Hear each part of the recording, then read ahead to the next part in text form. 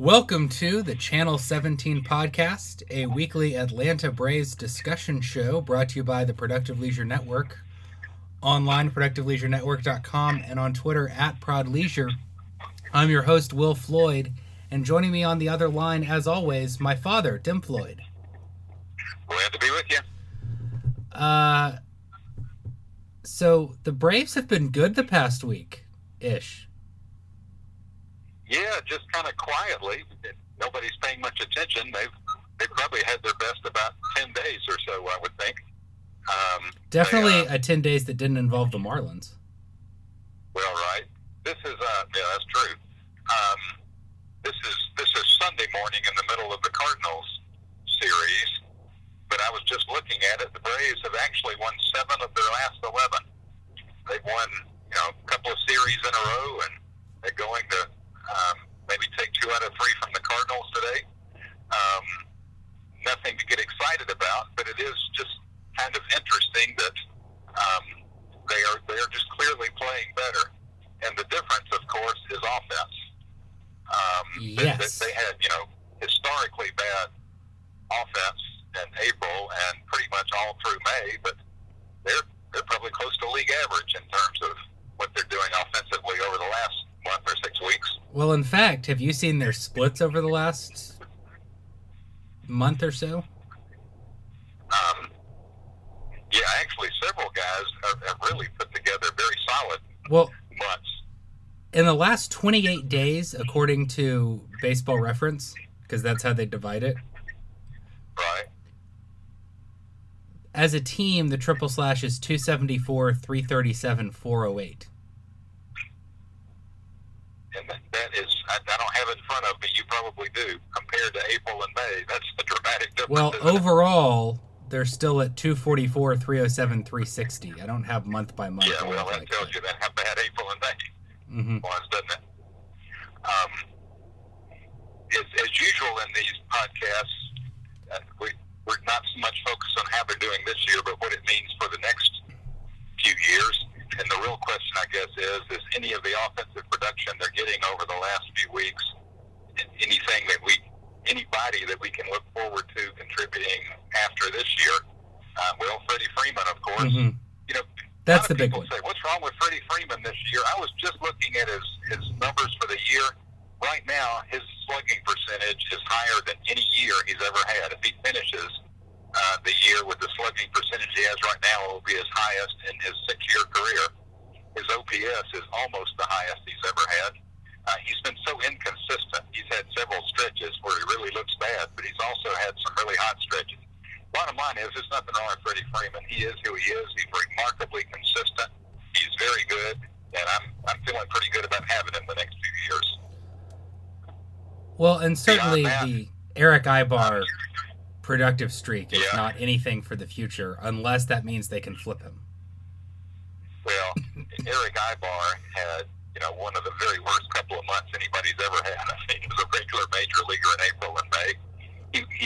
We knew even then he's certainly not that bad, and he's been okay the last month. He's obviously not going to be on the team. I think next year his contract is up at the end of the year anyway. I think that we kept saying they were playing him so much in June and July, hoping he would play well enough they could put him at the trade deadline. I guess this is our first broadcast after the trade deadline. And yes. He's one of the many people that they did not trade, as it turns out, and they continue to play him, and he's actually being kind of productive. But I guess they don't have much else in the way of options. But they can also still trade him. He's not part of the future, clearly. That's kind of the opposite of Freddie Freeman. The actual trading deadline is September 1st. Also. You're right. They've already made one trade since the so-called trade deadline. And all we need to say is Hunter Cervenka was a lefty reliever they got out of nowhere and got him into 2 people who have a very slim chance of being major leaguers. Yeah, and that's the kind of thing that Capoella's been doing over the last 18 months, and be glad to see more of that, picking people up off the scrap heap that had no value whatsoever, and you can get them for nothing, and then trade them for maybe something. 2 A-ball players could turn into something. If they don't, it happens much. It's the kind of thing I think they'll continue to do over the next year or two. At some point, they're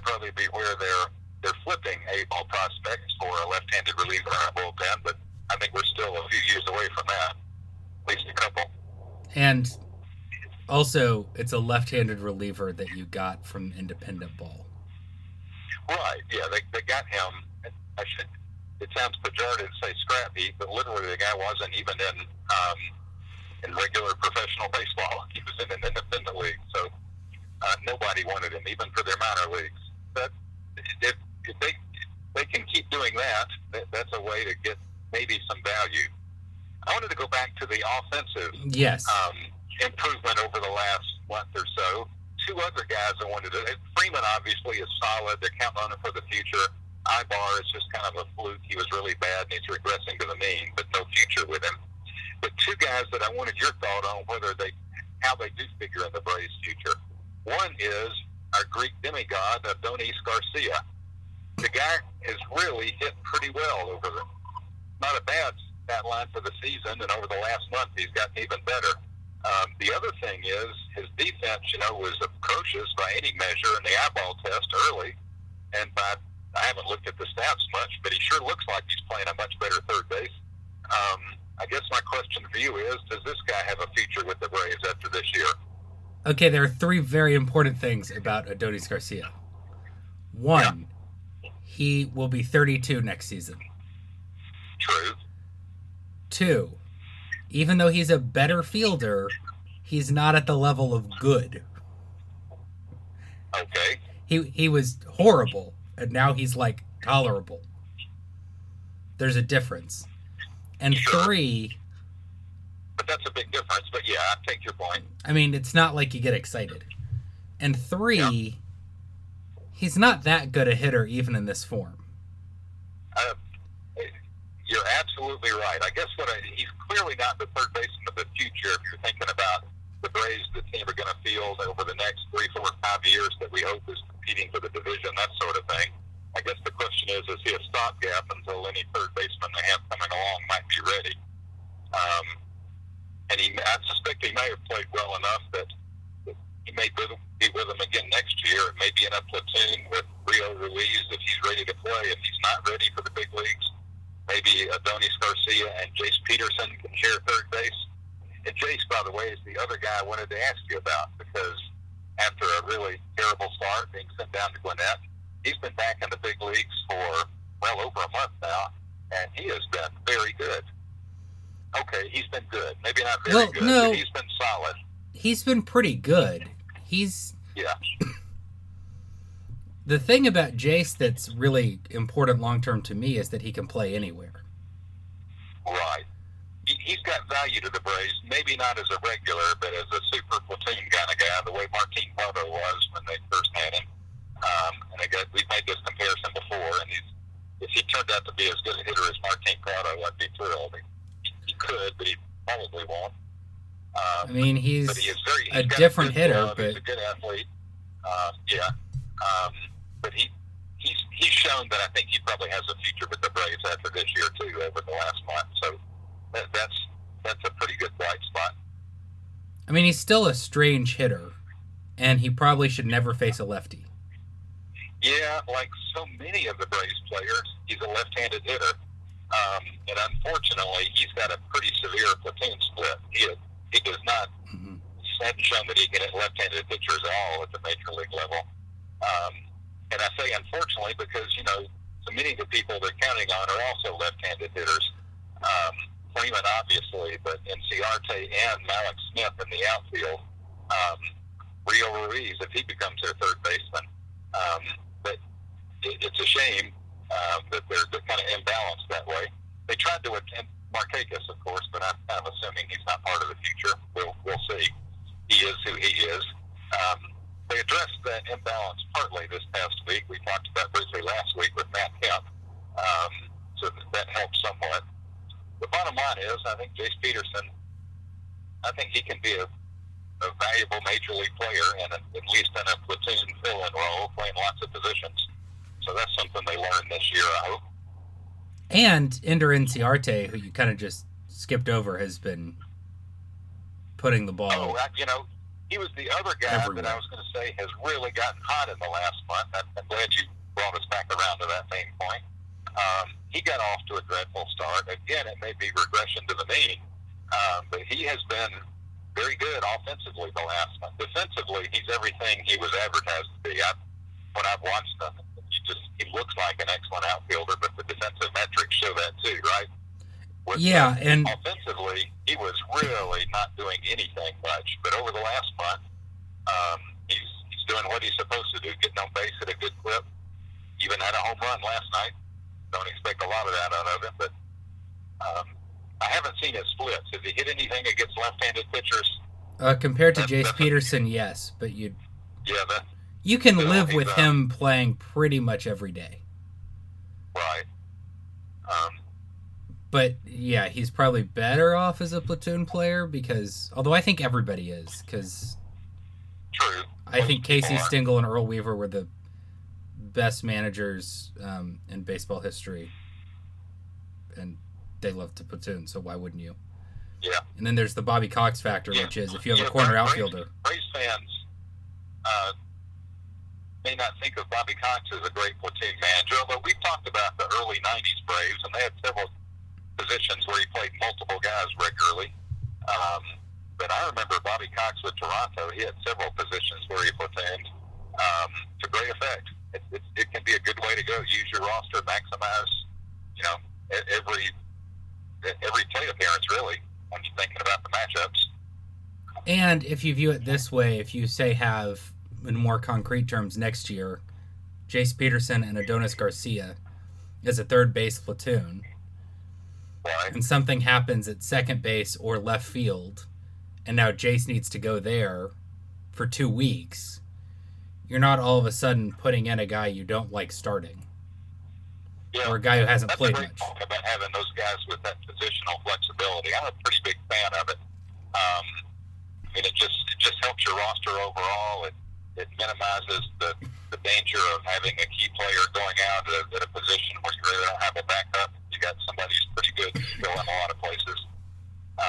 There haven't been that many players over the last generation or so that have been stars that regularly play multiple positions. I guess Ben Zobrist comes to mind. I was going to say Zobrist, then I realized he's it.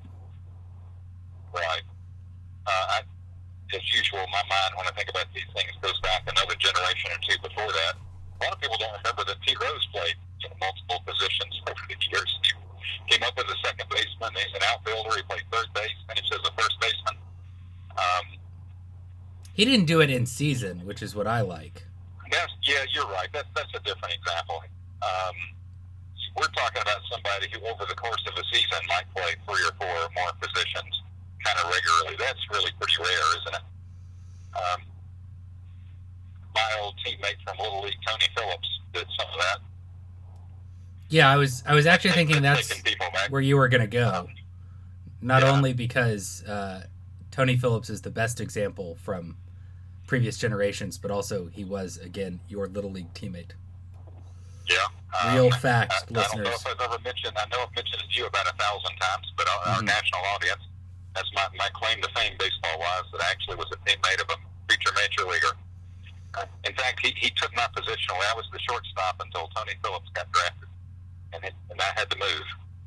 Can I say that having seen you run as an adult, I'm amazed you were the shortstop? We're talking about, as a 9, 10-year-old kid. Yeah, I'm still saying I don't think you were ever the fastest guy. And no, but I was.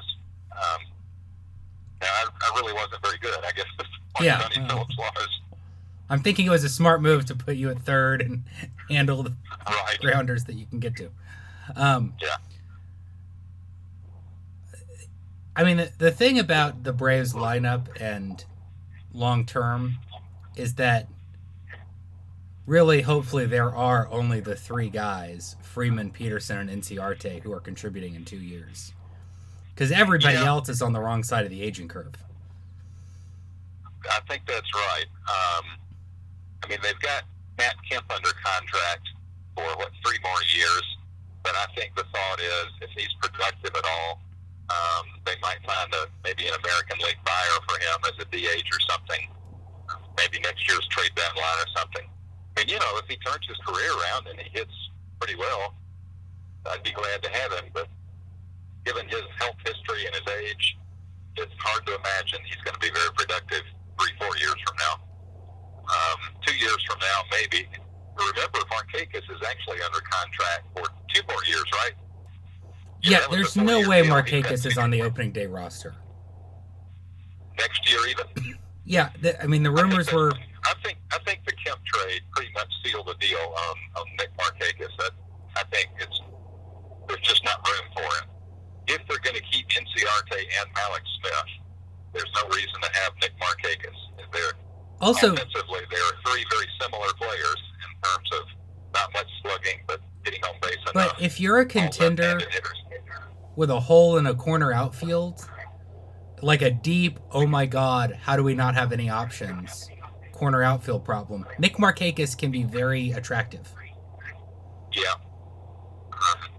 I think offensively he'll continue to contribute over the next couple of years, probably as he has. He'll never be a power hitter. Never even regain the power he had briefly with the Orioles, such as it was.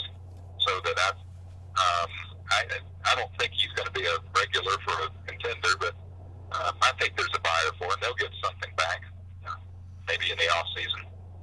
You're probably right. We are talking about the front office that managed to trade Hector Oliveira.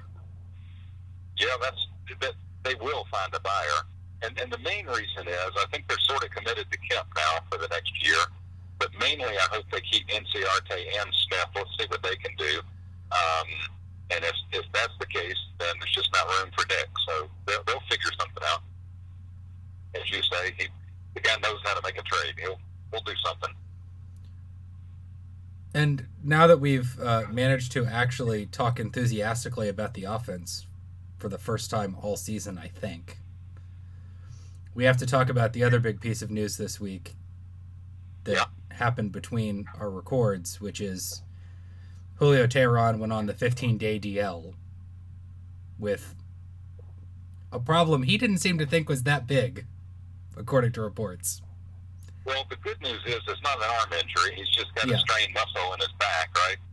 That's his lat. It's a while to get over, but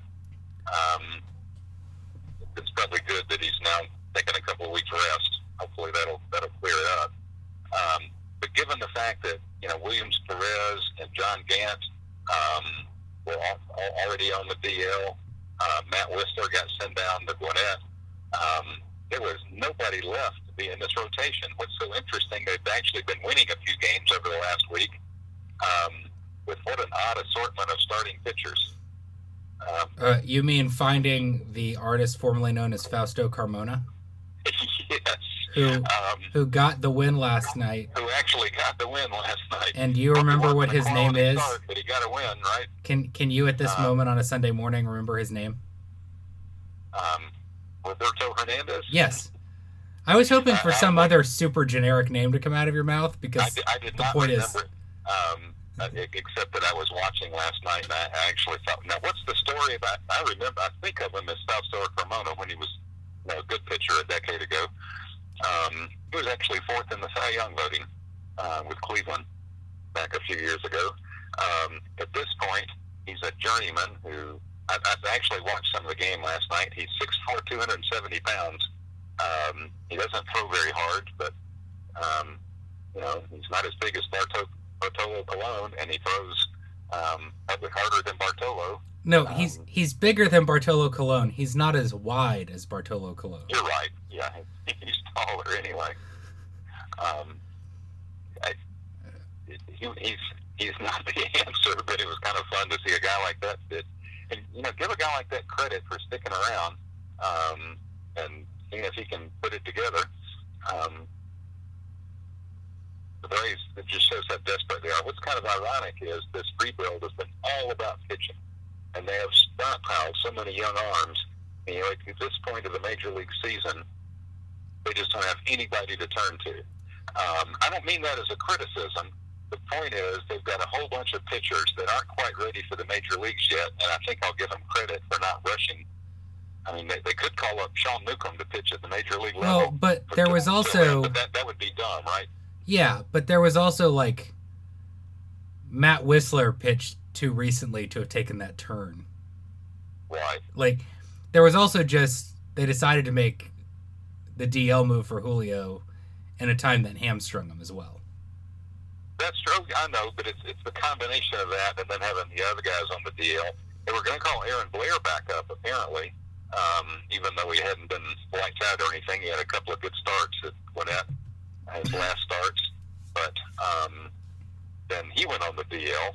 Yeah. He had not an arm-related injury, apparently, but so they're just some tough luck. That's why you want to have lots of pitchers. And in a way, you almost think,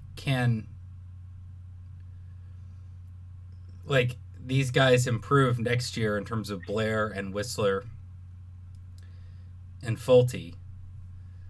But also, there is a raft of guys at Double-A that you're thinking, well, maybe they'll just turn into something really special. And it'll be solved if you have similar kind of injuries next year. Yeah, I think in a couple of years, they've got a lot of pitchers that will either know whether they're Major League pitchers or not, or are ready to throw them in there. But several times this year, we talked about these guys at Double-A, Sean Newcomb and Lucas Sims, who probably have the best stuff of anybody at the upper levels in the minor leagues, but they just haven't been as consistent this year to make you feel like you want to rush them up. But they're probably either ready or they aren't by 2 years from now. In fact, I think we'll see them both next year at some point in Atlanta. And they've certainly shown flashes that they can pretty brilliant. Well, and I put it to, I'm not saying that they're both. The other thing to keep in mind about the Braves minor league pitchers is that they haven't really sorted out who's who because there are so many and they are all pretty good. Yeah, and not just pretty good. If you go down to the lower levels in the minor leagues, the guys they drafted this year and last year have been lights out. Last year's number one draft pick, Colby Allard, he had a fabulous start this week where he struck out 11 in a little over 6 innings. He had back issues early, but he's really putting it together at A-ball. The other guy at the top last year, Mike Soroka's quietly put together a really good year as an 18-year-old. And then the guys that they drafted at the top this past month, man, they have really dominated at Gulf Coast League and now even moving up to the Rookie League at Danville. I know it's early. You can't put too much stock into it, but the returns so far are just about as good as they could be for Ian Anderson, and you'll have to remind me the names of the other guys, but the ones that, high school pitchers that you never know for sure, but they, at least at the outset, they're stockpiling people that have an awful lot of upside. But they're 18 years old, and they're probably at best 3 or 4 years away from the major league. Right. The best case scenario, oh my God, look at what we have, is that one of these guys comes up in 2 years. Right. And that's highly unlikely. Steve Avery was a number 1 draft pick, I think number 3 overall, and he made his major league debut at age 20. Had a pretty lousy year, half a year as a rookie, ERA over 5, I think. Then the next year, he's dominant at age 21. That's kind of the best case scenario. But it's not like they have to wait for those guys. They got an awful lot of good pitchers that are just a year or 2 away, that some of whom may turn out to be pretty good. So I'm still fairly bullish on the rebuild. They're also probably still going to have the number 1 overall pick in next year's draft. Although if they keep playing the way they have in the last 10 days, that's in jeopardy. Yeah, I really would rather they don't. Their lead's only a precarious 4 games at the moment. Minnesota really sort of turned it on in the last few weeks, other than losing to the Braves a couple of games. But Cincinnati's on the Braves' heels. They may very well catch. Do you want the Braves to have the number 1 overall pick? At this point, why not? I'd like to. I never want my team to lose, so I guess I shouldn't. I'm really conflicted about that. I don't know. I don't follow these things closely enough to know whether there's that much difference between having the number 1 pick and the number 2 or 3 pick next year. So maybe it shouldn't matter that much. But the truth is, the Braves currently have a 4-game lead in the race to the bottom, little bit worried that Cincinnati's looking pretty awful. Arizona's, falling apart. Tampa Bay hasn't been. Who knows what they'll do? So a 4-game lead with 2 months to play. Shoot, I remember when the Braves blew a 10-game lead with a month to play just a few years ago. In the other direction, I mean. Yeah. So I'd like to see the Braves. Some players play pretty well. I'd also love to see maybe some of the future come up in September and watch them play. And if they do, I hope they do well and I hope they win. So, truth is, I think I'd rather see the Braves do well. And if they don't get the number 1 pick, I don't know that it matters that much. Other people that know more about this say there really is a real advantage in the number 1 pick. I mean, it's a matter of the slot and the money, and even apart from the identity of the individual or individuals you might pick. I don't know enough about that stuff. Truth is, I don't know the overall number 1 pick does that much better than the overall number 3 or number 4 pick most of the time. So maybe it doesn't matter, but that's a very long-winded way of not answering a question very directly. I guess bottom line is I'd like to see a lot of these players for the Braves that we think have a future come up and play well over the next couple of months. And that's the real thing. There aren't that many of those, actually. That's true.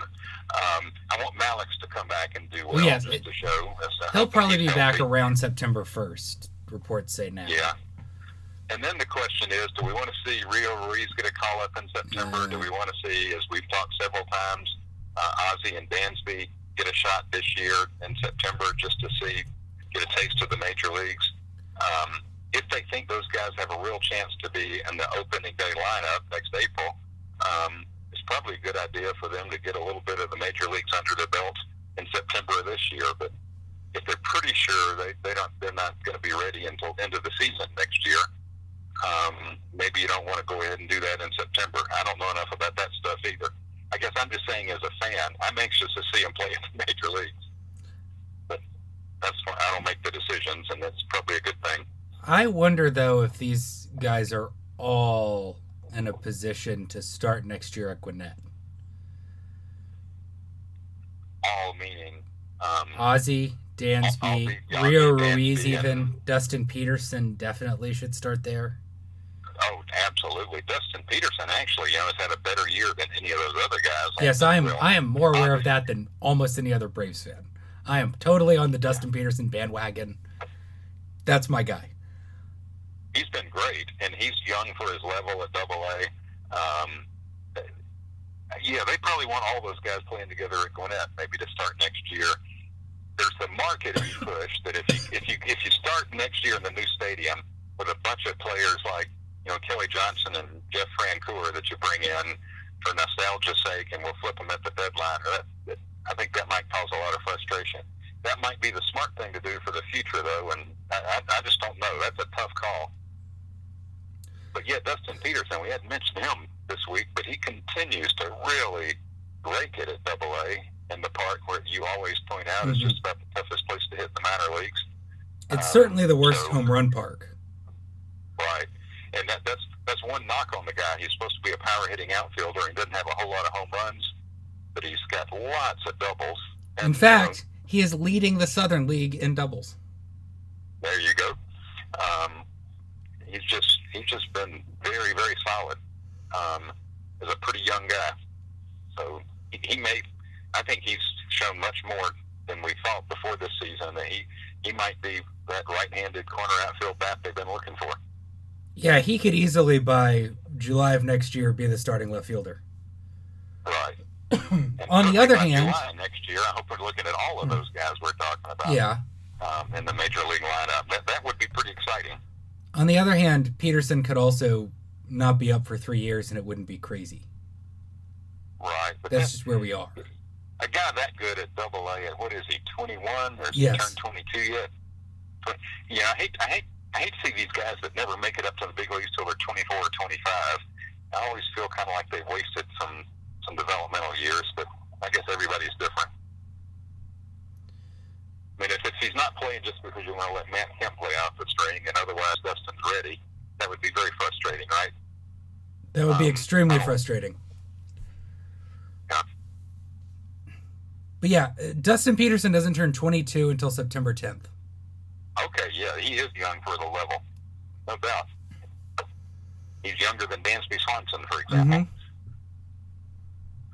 He's not younger than Ozzy, but no, Ozzy is he's cooled off the last couple of weeks at AA. But if you look at his year as a whole, for a 19-year-old playing in AA and some at AAA, you got to be really excited. I mean, that's very few people ever do that well at that age. I mean, I know he's a little guy and not going to have a whole lot of power, but I just think he swings the bat well enough that he's going to be good. I'm pretty excited about him. And he will not turn 20 until January 7th. Wow, he is young. And yeah, he didn't hit well at Gwinnett. He's cooled off since he went back down to Mississippi.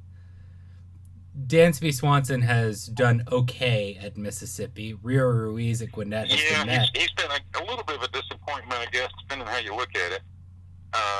But that's probably not realistic. He's had a pretty good year. He started out awfully hot there, and he's cooled off over the course of the summer. A lot of these guys, especially college players, I think it may take them a while to get used to the grind of a long professional ball season. And it's not unusual for people to sort of tail off this time of year. But I don't think there's any reason to believe that he's not going to be, a really good major league player. Poor Dansby Swanson is, the Braves have used him in marketing, and I think the hopes have gotten up that, overall #1 draft pick, so he's going to be like Chipper Jones or Derek Jeter or something, which isn't fair to him. I think he could be a very solid major league player at a crucial position. If he's that, you got to feel good about it, right? Yeah. And I think he's clearly a very capable shortstop. I think he's a talented hitter. And that combination is quite valuable. That's Absolutely. Not a superstar, but it's quite valuable. Yep. And I think that's his floor. So, obviously, he could become a superstar, but I think it's hard to see that guy not being a good major leaguer. Mm-hmm. Oh, yeah, I think so. So, as I said before, I'm fairly bullish on this rebuild. It's the public statements like we're ready to be competitive in 2017, that became clear a while back. That's too optimistic. But there are enough good things out there that I think they might very well be competitive by 2018, 2019 for sure. As a fan though, when they won 14 division titles in a row, you just expect them to be competing every single year. It's just hard to live through, and that's the tough thing. They got to do things that get the fan base kind of excited about now, and we're just about there. So that's the dilemma they have. At what point do they really start turning it over to the young guys, as opposed to giving them more time in the minor leagues and continuing to try to get by in the major leagues with these, retreads and players that you just flip at the deadline? That's dispiriting. That's the dilemma the front office has, and that's the problem I have as a fan. Right? Yeah, I don't think that you need to get the fans excited when you're not winning, because nothing will work. What gets fans excited is winning. That's it. Winning. It doesn't even matter how you win. Yeah. Not winning, people don't get excited. Winning gets people excited. That's the key to the whole thing, isn't it? And as much as Braves fans were excited about pitching, because that was ingrained to us over the entire Bobby Cox tenure, and right now there's so many great arms in the minors. You win by scoring more runs than the other team. However you manage to do that, whether it's by winning a lot of 8-6 games or winning a lot of 2-1 games. And you can't win though unless you are pretty good at scoring runs and pretty good at least pretty good in both categories. Yes. You can be really great at one of the categories and pretty good at the other, but if you're really lousy, you just can't score runs at all. It doesn't matter how good your pitching is. If you score tons of runs and your pitching's terrible, you're not going to win. Remember, I was a Braves fan for the 25 years before 1991 when they would lead the league in home runs and runs scored and still finish below 500 regularly. So, but what I'm saying is what will make fans interested is that they win. And you win by having the talent that's better than the other team and scoring more runs. And whether you win with young players or old players or homegrown players or players you trade for, I don't think that matters so much either. As a strategy, building with a lot of people in your farm system is a great way to build a winning team. So that's why I'm with them. But you're right. As far as the fans are concerned, winning's what matters. And building through the farm is more likely to have a long-term successful team. Exactly. That's the way you build a team that wins consistently from year to year. Yeah. And so that's the good news. Yep. But the real thing to me is that the Braves, what they can do. And that's actually good. It's frustrating because it might be that Dansby and Ozzie and Dustin Peterson and Rio Ruiz and Sean Newcomb and all these guys are just hanging out in AAA for the first few months of next season when we'd kind of like to see them in Atlanta. Right. But if long-term those guys are better because they're at AAA for 3 months, I'm fine with it. Well, that you have to be. I mean, if you really care about the team long-term, that's what you got to do. I mean, you don't want to throw away the benefit of the rebuild.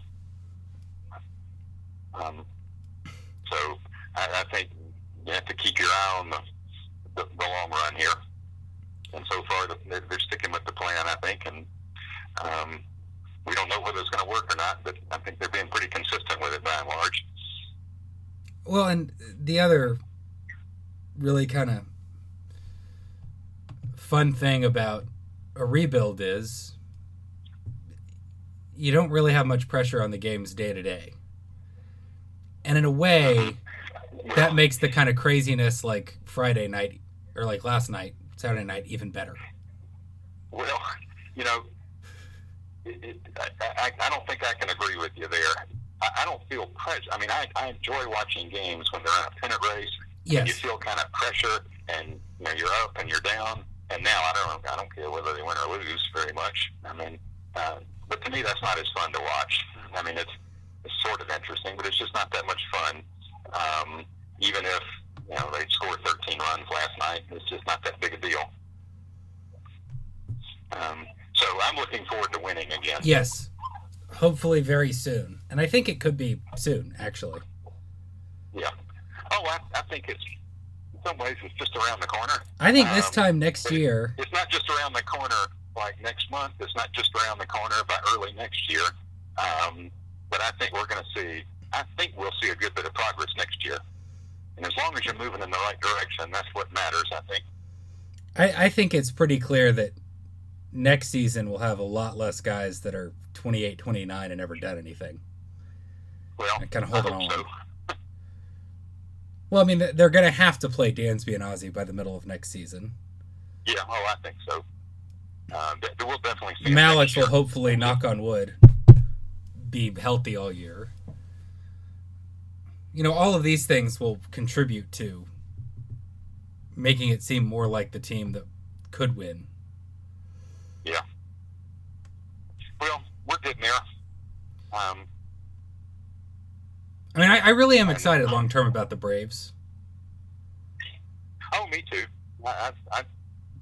They have the current so iteration much is talent that could be good. It's going to be really interesting to see new players come in and see how they develop. As long as people are patient with the growing pains, not just waiting for them to get there, but then at the major league level, can't expect people to burst on the scene like Mike Trout. That'd be nice, but I don't think we're going to have anybody like that.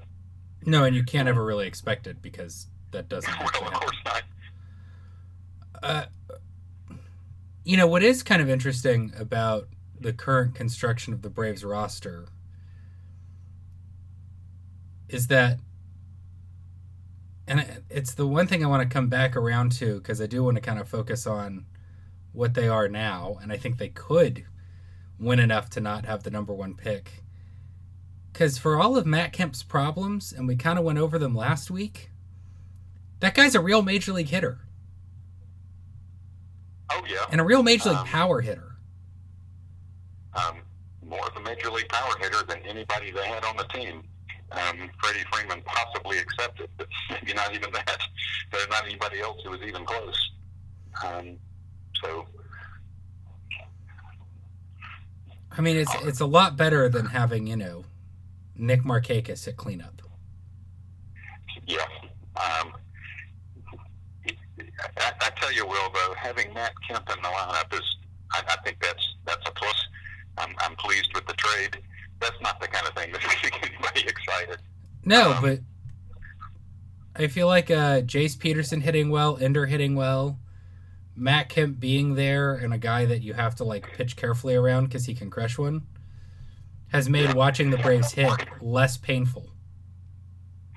True. Well, last night's game, we're referring to the Saturday night game in St. Louis, where the Braves had not just 4 home runs, which they did, but 2 3-run homers and 2 2-run homers. Yeah. That sort of gives you an idea of what the Braves have been missing so much over the last couple of years. You can live or die by the 3-run homer, but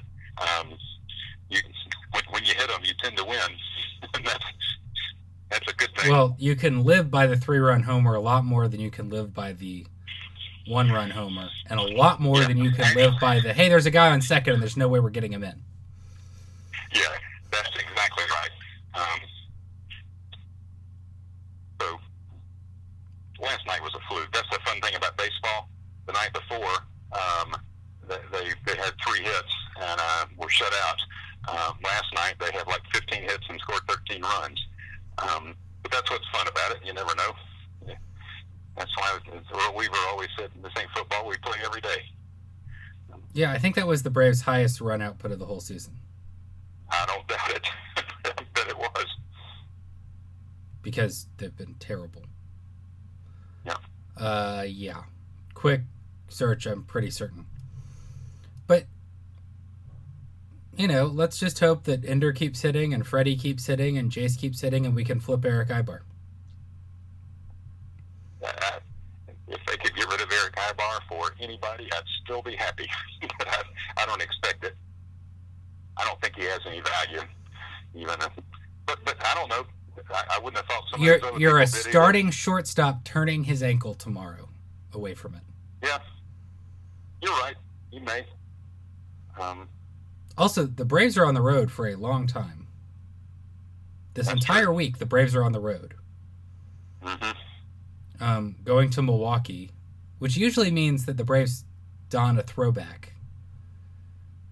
And so you have 2 Milwaukee teams and playing each other for no good reason. And then face the Nationals over the weekend.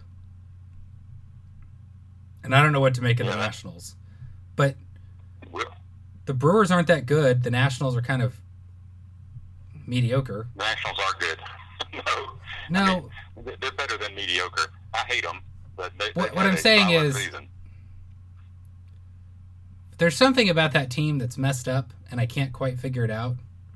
Oh, I agree. They've been messed up for a long time. This year they put it together a lot more, but of late, I'm still not a big fan. Yeah. Well, I think hiring Dusty Baker is very symptomatic, but right. Yeah, the great thing about baseball, the Cubs look to be as good a team as I've seen in a long time, putting it all together. But they barely win more than 6 games out of 10 that they play. Braves, I mean, there's not that much difference in some ways between not being very good and all of a sudden being pretty good. So that's the other thing. At least you try to tell yourself when you're a last place team like this. Just a few things going right might get you where you need to be. Yeah, like signing a guy like Daniel Murphy, who's been a capable hitter, and then he turns into a lefty hitting Rogers Hornsby because things like that, are never predictable. I would have bet you any amount of money if you had come to me and said, I think Daniel Murphy is going to slug over 600 next year. And so far he is, which is unbelievable. Yeah. I also think Wilson Ramos is playing himself into an absurd contract that I don't want the Braves to spend. The one that the Braves cannot afford, which is probably okay. Yeah. I think this might be one of those fluky career years for him too. Really? You don't think Wilson Ramos naturally slugs 540? Yeah. One thing Capoella's made pretty clear, and I think this starts at the top of the whole organization, and that is that the Braves are just not that interested in the free agent market. That they're not. The return isn't worth it for what you have to spend, and I don't see them in this offseason spend a lot of money on free agents. I think that they'll try to fill in with some, but they're not going to go for the really high dollar ones. Yeah, well, the high dollar ones this offseason are not who you want. Yeah. Wilson Ramos will be a 29-year-old catcher coming off of a career year, and probably will be the prize. Yeah. New free agency much much class, later. Is it? But wow. No, my point on the Nationals is actually they've been really streaky. They're really weird. They've got some actual problems. Of course they do. They've got a big lead in the division. They'll be in the playoffs, but there are holes in that team, but there are holes in every team. Even the Cubs. They started out winning 2 out of every 3. And you know what one of the Cubs' holes is? Well, our old friend Jason Hayward's one of them, I'm afraid. I love Jason, but not so much for me anymore. Struggled. I like the guy's character. I love the way he feels. I love his base running. He's just got great baseball instincts. But as a major league hitter, he has not put it together. He also thought that he deserved an absurd extension when there was no evidence of it, and then basically trashed the Braves because of it. Yeah. His hometown team acted sensible towards him, and then he acted like an ass. Nope, I don't care. You don't know everything that was going on there. I'm not so sure that's true. I do know he's not a good major league hitter. They offered Freeman. The truth is, Freeman, I think, I didn't agree at the time, but they may have known better than I did. Freeman's probably a better long-term bet than Hayward. Certainly much more consistent offensively. That's the truth. Yeah. That's an understatement, isn't it? Yes. I'm off the Jason Hayward bandwagon in any form whatsoever. Well, I am too. I'm conceding that he was. The Braves are probably better off not spending that kind of money on him, and the Cubs probably overspent for him. On the other hand, he's still kind of young. If he could somehow figure something out offensively, but I've been watching him for 7 years, and it's more of the same. So, unfortunately, he may never become the major league hitter that so many people thought he was going to be. And that's the other argument for depth and lots of players in your minor league system. That's true. Yep. Because part of the other issue with Hayward was he was the guy. That's true. That's part of this whole rebuild. That they had a handful of people that they were counting on coming along, but did not have the depth at all over the last few years coming along in the major leagues and in the minor leagues. Depth is the key to the whole thing, because you can't depend on any 1 or 2 players. And Jace Peterson hitting well means if Ozzie or Dansby struggles, you can reevaluate. Right. Or Freer Ruiz doesn't turn out. Mm-hmm. Now, I'm hoping all those guys do turn out to be good major leaguers. But you've also got to sort of think. If at least one of them is bust. That's the nature of it, right? As the guy who watched people like Brad Kominsk and Nick Asaski come and go and fail. Right. Best laid plans. Over and over again. More in your era, not quite. Andy Marte was a can't miss third baseman. And then Wilson Betterman, too. Wilson Betterman coming on. He ended up having a career a decade after his prospect status, but right. So oh yeah.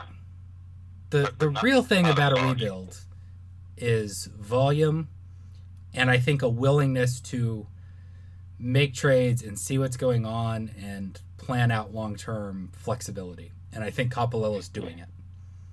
Yeah, I think volume, quantity of potential major leaguers is huge in it for all the reasons we've been saying. At the same time, it's good to have a handful of people whose ceilings are very high. Yes. And I think they've got that in some of these pitchers. I don't know that any of their offensive players are the kinds that say, that guy's a superstar, Ozzie. Potential Hall of Fame kind of. Maybe. As a 19-year-old at Double-A, he's hit well over 300. This guy has talent. Yeah. And production. But, that means he may become Jose Altuve, not that he's going to become, Joe Morgan. Okay, well, yes. Weird standards, but okay. Yeah. Greatest second baseman of all time. Yeah, that's making the ceiling too. Did you just think small middle infielders, and those were the only two that came up? Because that's a weird spread. But you'd also take Altuve. Oh, I meant that as if he's Altuve, that's fabulous. I'm very pleased with that. I mean, I don't think these guys will come up in September. But the point I was making about ceiling, I was really talking about pitchers. They do still have 6 or 8 pitchers that could be top of the rotation, dominant, if not Clayton Kershaw, Madison Bumgarner kind of pitchers. I got spoiled in the 90s, but if you got you 1 or 2 of those, you got a chance every year, I think. And they've got several people that do have that potential. You can't count on any one of them, but they got several, so that's exciting. And they've got to sort them all out. So right, that's going to take a little while.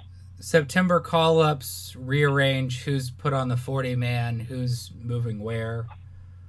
Most likely, because they are on the 40-man, Whistler and Blair will start throughout September in the majors, I'd assume.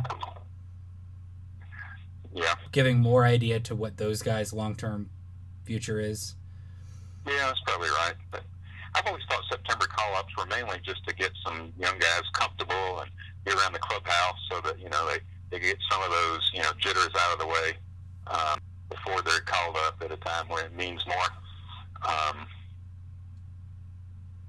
That's why maybe I'm just being selfish. I want to see some of those guys in September. Whitey Herzog would use it to have 3 more pinch runners.